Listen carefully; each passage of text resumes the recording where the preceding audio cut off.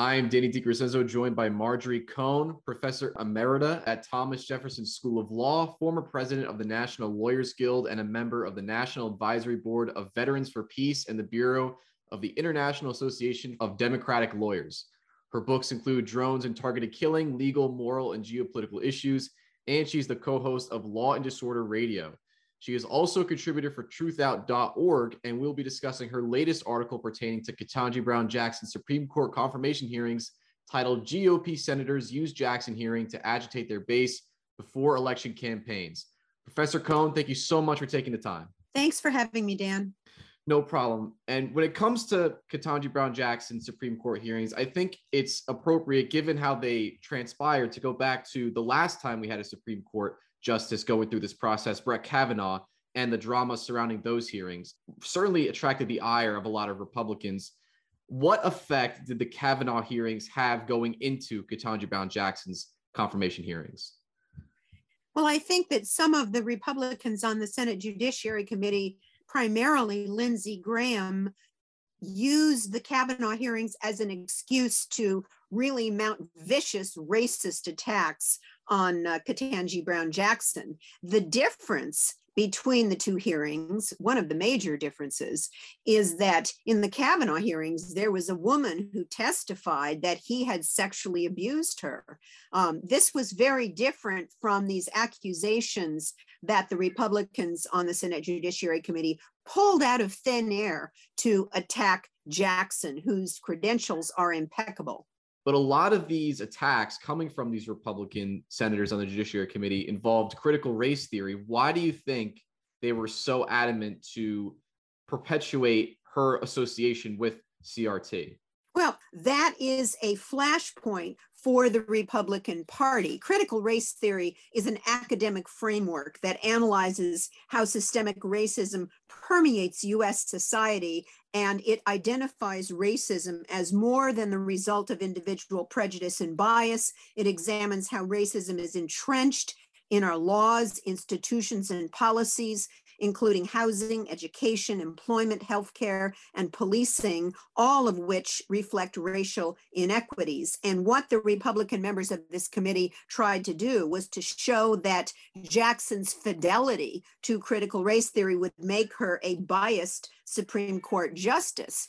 It was Ted Cruz who led the anti-critical race theory charge against Jackson. He cited language from a children's book in the library of the private Georgetown Day School, on whose board of trustees Jackson sits. And Cruz singled out a book called Anti-Racist Baby by Dr. Ibram X. Kendi, and he complained that this book conveys to children that babies are taught to be racist, they're not born racist, that they're encouraged to talk about racism and admit if they have been racist. And Cruz absurdly claimed that this elementary school was overflowing with critical race theory, a comment that reflects how the Republicans are inaccurately slapping the name of this complex theoretical framework onto any basic discussion of race and racism. And then he asked Jackson, "Do you agree that babies are racist?" Well, after a considerable pause, Jackson said, "I'm not really familiar with that book. Critical race theory is an academic theory taught in law schools, not in elementary schools such as Georgetown Day School." And she said, "I have not reviewed any of those books, any of those ideas. They do not come up in my work as a judge, which I am respectfully here to address." And then she added, "I do not believe that any child should be made to feel as though they are racist, or though they are not valued, or though they are less than their victims, that they are oppressors. I don't believe in any of that." Well, right-wing efforts against everything that the GOP deems to be critical race theory have led to book banning around the country. But ironically, after Ted Cruz condemned Anti-Racist Baby, it rose to the top of Amazon's list of best-selling children's books on racism and prejudice. what they're really trying to do is to say that because, which is a racist accusation because it's critical race theory, therefore Jackson must embrace it, and therefore she will be biased in her sentencing. That was the implication. And Marsha Blackburn, one of the right-wing senators on the committee, falsely told Jackson, "You have made clear that you believe judges must consider critical race theory when deciding how to sentence criminal defendants. Is it your personal hidden agenda to incorporate critical race theory into our legal system?" These are accusations made up out of whole cloth, out of thin air, but it made for good theatrics, appealing to the right-wing base of many of these senators who have to run for re-election or who have their eyes on the presidency. And many of these attacks and this critical race theory, singling it out as this enemy, come from QAnon, which is a conspiracy theory, and many people who agree with QAnon think that Washington and the media are run by a Satan-worshiping cabal of pedophiles. And so this actually dovetails with the other major attack on Ketanji Brown Jackson, which is that she's soft on crime, particularly when sentencing defendants for child pornography cases.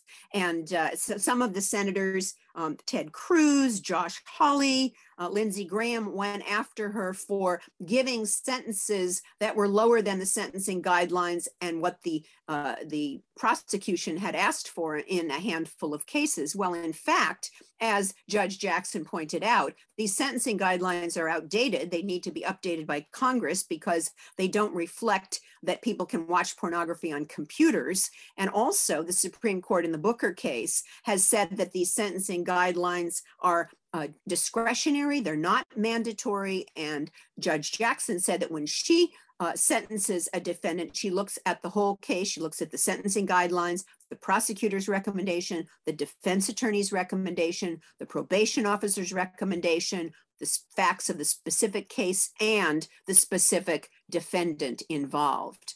And with these theatrics of these hearings, with these allegations that trend closer to conspiracy theory than legal theory, to what extent do you feel that the Republican members of the Senate Judiciary Committee were more so doing this for the publicity, knowing it would be on TV versus actually trying to vet qualifications? Yes, well, I think you raise an important point. They know that her credentials are impeccable. There has never been a nominee for the Supreme Court with better credentials than Judge Jackson. She has extensive experience on the federal trial bench, in the Court of Appeals. She was vice chair of the Sentencing Commission. She has written hundreds of opinions. And she graduated from Harvard. She was editor of the Harvard Law Review. She is extremely well qualified. So I think that they were appealing to their base in anticipation of upcoming election campaigns. But I also think that they were trying to peel off some of the votes for her confirmation. If all of the Democrats and the independents vote for her, she'll be confirmed. But there are two right-wing or conservative Democratic senators, Joe Manchin and Kyrsten Sinema, who, although they voted for her confirmation to the appeals court a year ago, or less than a year ago, apparently the Republicans on the committee thought that they could appeal to them. Well, Joe Manchin, who of course is very right-wing, came out in support of Jackson's nomination, as did Susan Collins, who is a Republican senator who voted for her confirmation along with Lisa Murkowski, another Republican, in last June. And so did Lindsey Graham. But I think that because Lindsey Graham had a very close race, a Black challenger, that he was bending over backwards to appear really outraged at Jackson and paint her on as soft on crime. And he mounted some of the most racist, sexist attacks. But apparently, it looks like with the confirmation that Manchin's going to vote for her, with Collins' vote, even if Sinema doesn't vote for her, she'll still have the votes for confirmation. And that for me is pretty surprising on Graham's part. Well, not surprising that he tried to reverse his stance, but he used to always confirm Obama's nominees. So it's interesting to see the reversal. You mentioned how she really doesn't have much to worry about. So if her ascension to the court is pretty much assured, what do you think is the biggest takeaway from Ketanji Brown Jackson's confirmation process, the hearings, Biden's selection of her? What do you think is the biggest takeaway from what it represents about American politics today? Well, it's really historic that a Black woman would be nominated and ultimately, hopefully, confirmed to the Supreme Court. She will be the first Black woman ever to sit on the court. There have been 115 justices on the Supreme Court. 108 of them have been white men.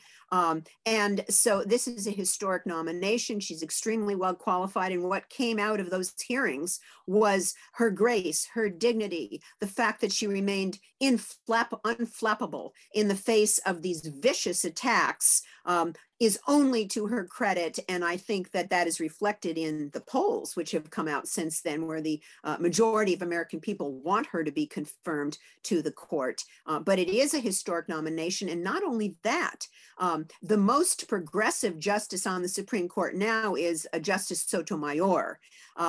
And Jackson is, I believe, equally progressive, and Kagan is a liberal. She votes with the liberals, but I think that you will see, if and when Jackson is confirmed, two women of color, the only two justices with trial experience.